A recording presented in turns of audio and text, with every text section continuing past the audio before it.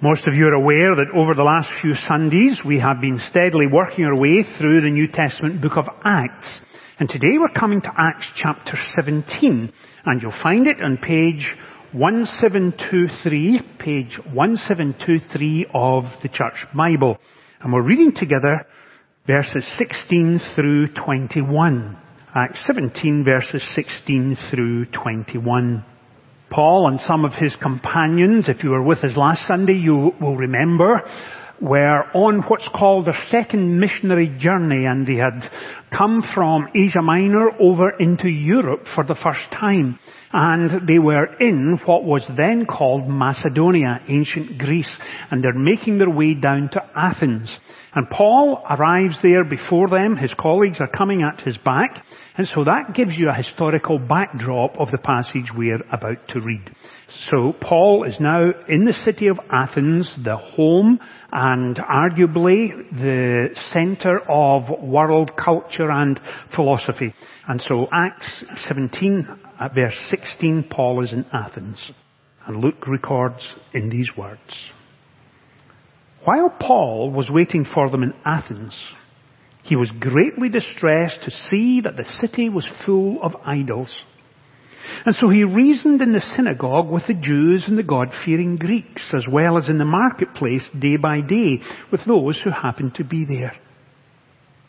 A group of Epicurean and Stoic philosophers began to dispute with them.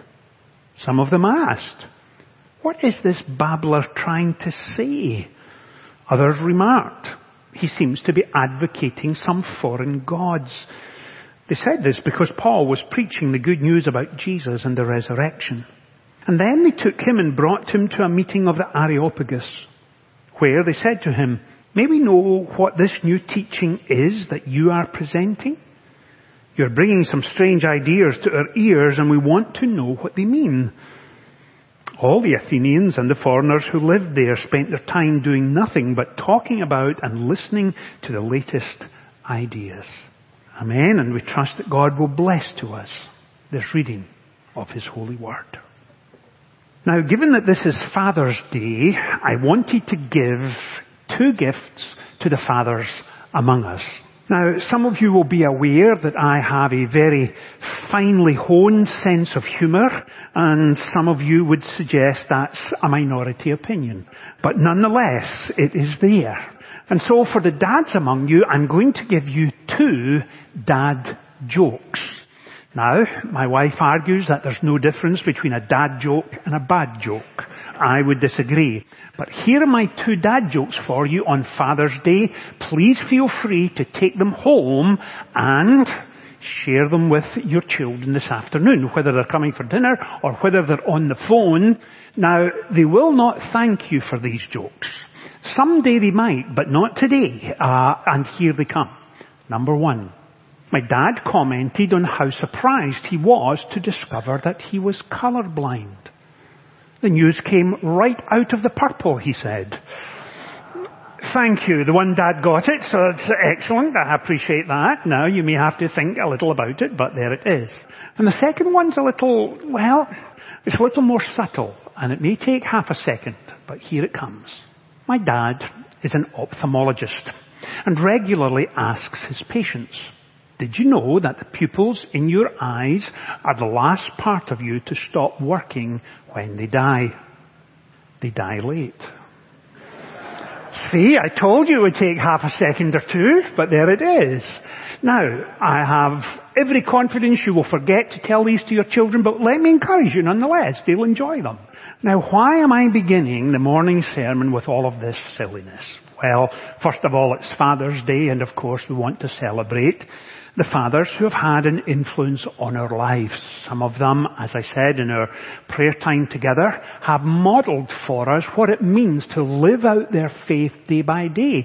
They taught us to pray. They taught us Scripture when we were young. They encouraged us and prayed for us from the moment we were conceived to our birth, all the way through. And this morning, it's that theme of modelling and living out your faith you're going to see come up in the passage before us. And in order to enter into the passage where Paul is visiting the ancient city of Athens, I wanted to ask you to use your imagination. And imagine not so much that you're visiting Athens, but you're visiting Washington, D.C. And you have several days to visit the capital. And in your planning and preparation, in your mind, you had thought, well, I will go and visit the Capitol building. And I'll visit the Lincoln Memorial and the World War II Memorial and also the memorial to the Vietnam War and the Korean War. I'll visit the Washington Monument. I'll get to see some of the Smithsonian museums. There's 19 of them, and it takes several visits to get round them all. And so right in the center of Washington, D.C. is all of these great monuments and museums, and as you wander through them, you begin to appreciate the values we hold to be self-evident. And you begin to grasp the significance of the history and what it is that defines us as a nation. And likewise with Paul, he had heard, as a wee boy growing up in Tarsus, he'd heard of Athens. And now as an adult, he has the opportunity to wander around Athens. And all over the place are temples and shrines to the gods of Greek mythology. And not only temples and shrines, there would be statues carved by some of the finest Greek sculptors, and they would be in marble and stone, but also in gold and silver. And so there were religious artifacts, respect being paid to ancient Greek rulers. Athens had been around as a city-state since 5 centuries before Christ.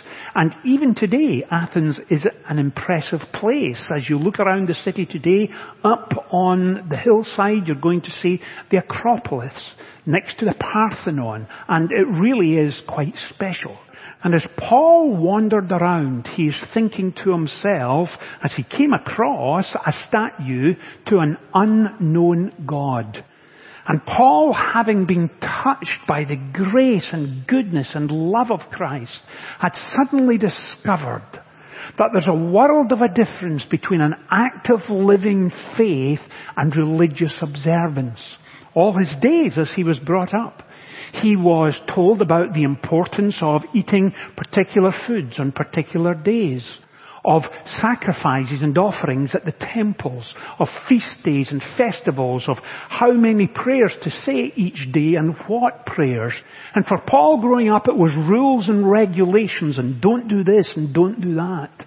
And when he engaged and interacted with the risen Christ on the road to Damascus, he suddenly discovered that genuine, heartfelt engagement with God, a relationship with Him was possible. Intimacy with Him and growing in faith was now no longer something he had simply heard about, but it had become a living reality for him. And so for Paul, the difference between church attendance, if I can put it in regular terms or contemporary terms, and a living faith, there was a world of a difference. And here in Athens, as he moved around and realized that people discussed and debated ideas thanks to Socrates and Plato and Aristotle and those who had gone before, he begins to engage individuals, as the passage tells us, both in the marketplace and in the local synagogue. He begins to talk about Christ and His resurrection, the impact that He makes on lives. He begins to talk about intimacy with God. And so the conversations begin, and that's, in essence, how this section of Acts 17 begins. Here is Paul. And he's reasoning with them, is what the passage says. And he begins to talk with two groups, Epicurean and Stoic philosophers. Now, let me take a couple of minutes and explain Epicurean and Stoic philosophers. This is not the time to doze off. You need to pay attention to this. It's crucially important to understand the passage. If you're watching from home, please don't put me on pause and go and put the kettle on or make a cup of coffee and come back. Stay with us here. The Epicureans considered the gods to be remote, with little influence or interest in human affairs. Epicureans believed that life was due to chance, a random concourse of atoms, and there would be no survival of death and no judgment. So human beings should pursue pleasure, especially the serene enjoyment of a life detached from pain, passion, and fear.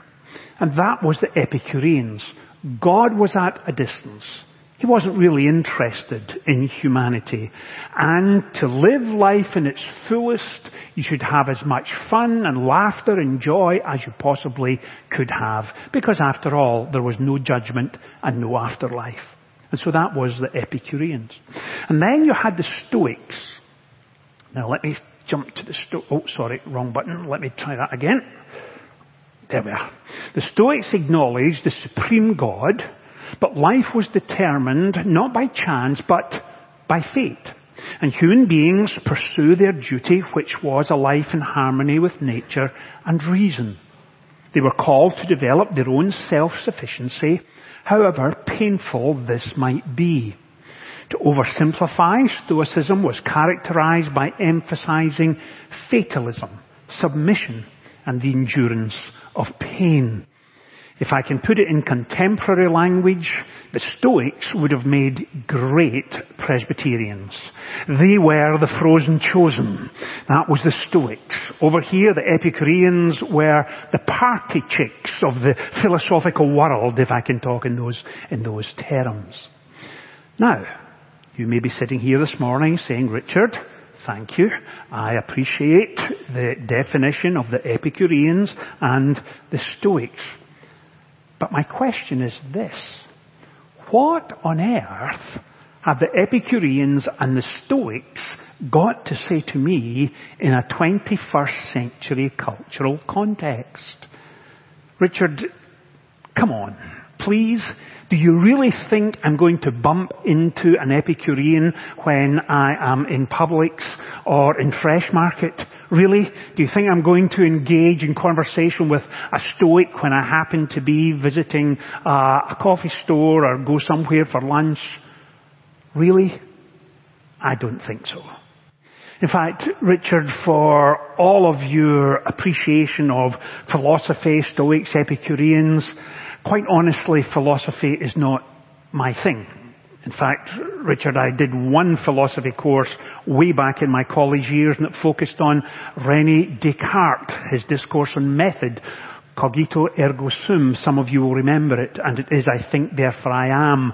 And then I, as a young seminarian, used to say, I am pink, therefore I'm spam. And you can imagine that did not go down well with my professors. But that was how I treated philosophy. So what is the point in all of this? Why are we even paying attention to it on a Sunday morning? Well, let me suggest this. Here was ancient Athens, the intellectual, cultural capital of the day. And Paul began to speak into that culture. And I'm absolutely convinced if he was speaking to us today, he would speak into our own 21st century cultural context. And he would begin to challenge us about living out our faith in culture and society today.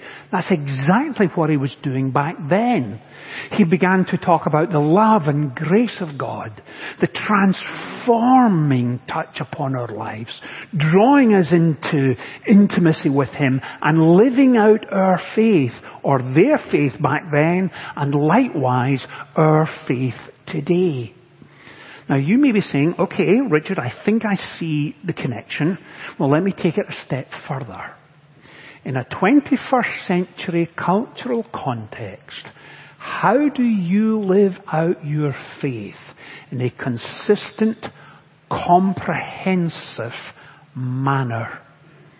A way that enables us to be more Christ-like in raising our children, in our marriage, in our place of work, spending our days in our neighbourhood, with friends whom we love and pray for. How do we live out our faith day by day by day in a 21st cultural context? Well, let me remind you, and we touched on this a few years ago, but it's been a few years, and this may be redundant to you, but I hope it will be refreshing to you. When we talk of culture, what are we talking about? What are we talking about when we talk about cultural norms? Well, culture, as you know, was initially related to horticulture and agriculture. It's a phrase that was first used in the Middle Ages. And it was used initially for farmers who would take an open field. They would use a plough, of course, with oxen or horses, and turn or till the ground. It would enable them to sow seeds and grow produce.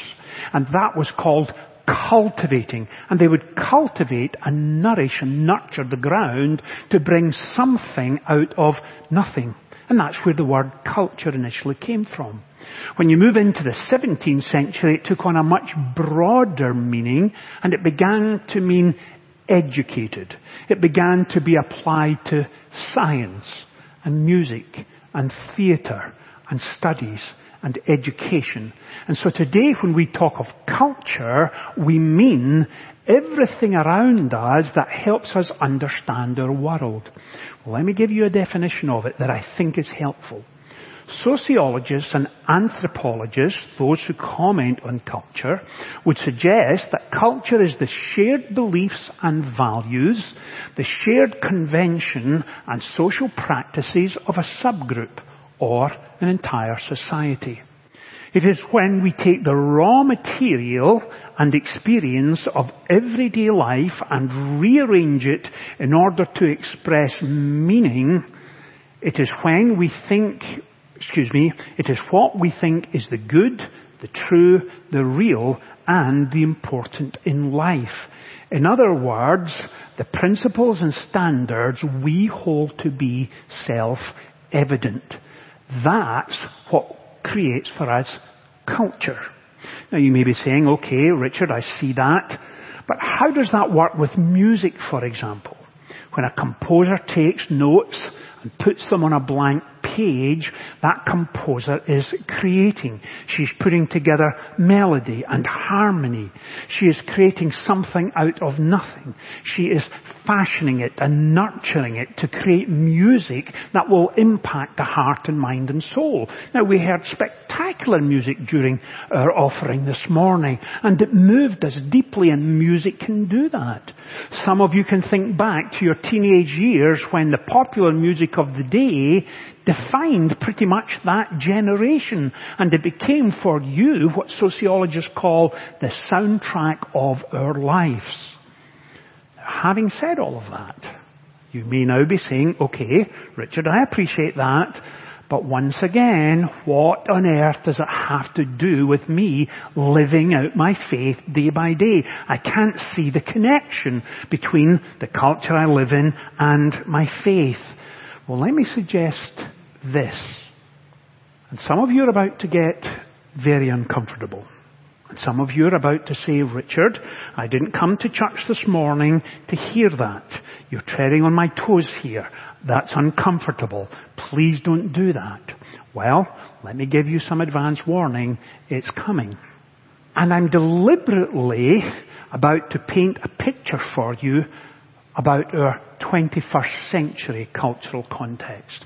Because if we are called to live in a 21st century cultural context, the Holy Spirit equips us and enables us to live out our faith in that particular context. And today, and over the last, 12, 15 years, as a nation, we have wrestled with significant challenges and issues. Some of them have been racial justice. Some of them have been economic. In fact, today it's inflation, which seems to be moving at an incredible rate. At other times we have been wrestling with issues of the content of our children's education. We've been looking at human sexuality, gender dysphoria, abortion, the sanctity of human life. And these are hot topic issues in a 21st century cultural context. And how do we live out our faith in that society and culture? Now, if you watch the news on any kind of regular basis, if you follow what's happening across our nation, you will know that political commentators, sociologists and so on will tell you that political discourse has become so polarized that it is today defined by animosity, hatred, cynicism, skepticism. And once again, as Christians, how do we do the hard work of living out our faith in a nation which it seems, from those who observe closely, is living in a polarized situation? And I mentioned this statistic to you a couple of years ago, and polls and stats tell us this, that 2/3 of Democratic voters do not have a Republican friend.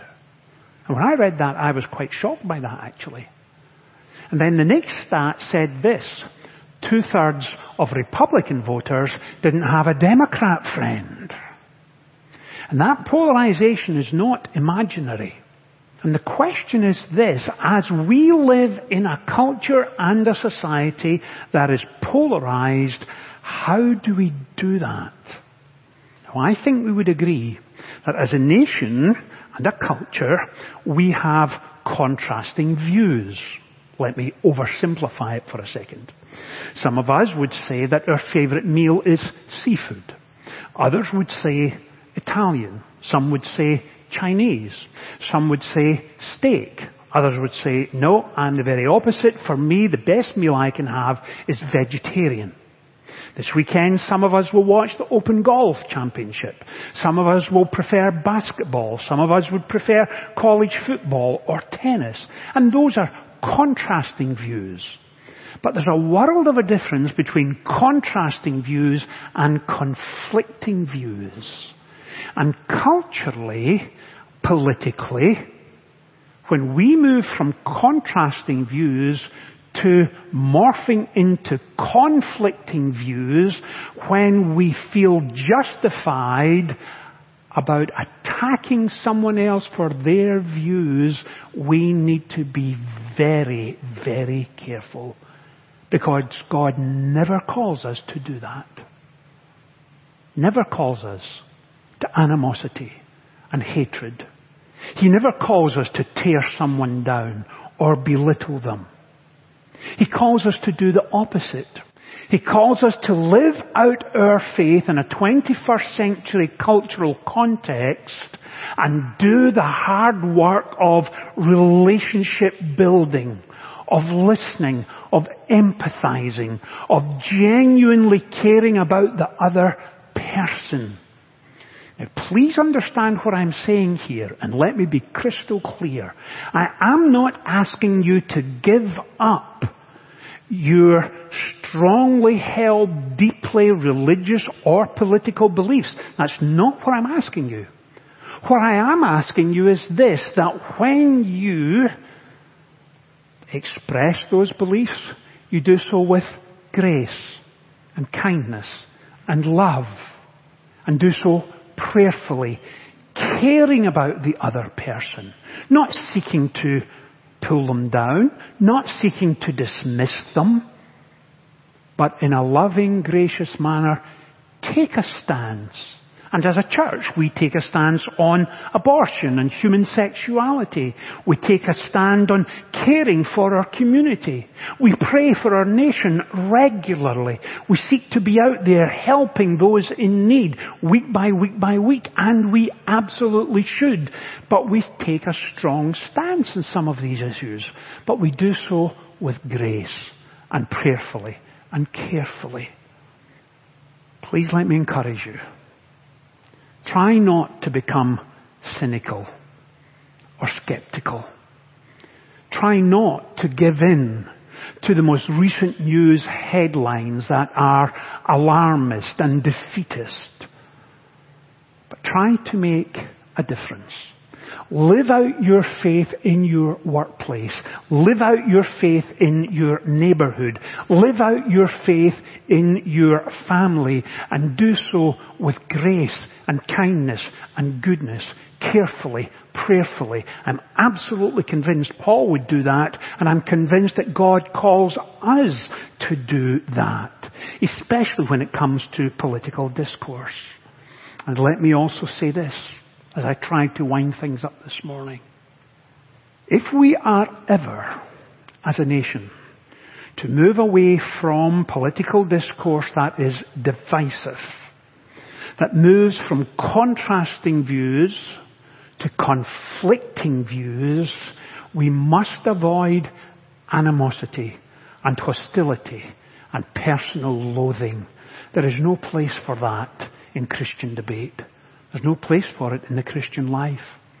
That doesn't mean at times we won't get hot under the collar. That doesn't mean that we won't say to ourselves, John drives me nuts when he says that, or I can't stand this person or that person. Doesn't mean you won't get frustrated. But in our expression of living out our faith in a Christ-like fashion, taking a strong stand when we need to, but doing so with grace, that's when we begin to make a real change. That's when we begin to impact others.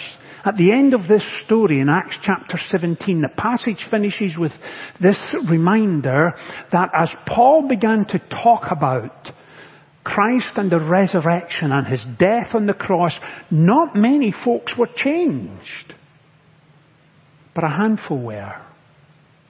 And today, 2,000 years later, if you go to Athens, there are churches all over the place, because the gospel slowly but surely begins to make a difference.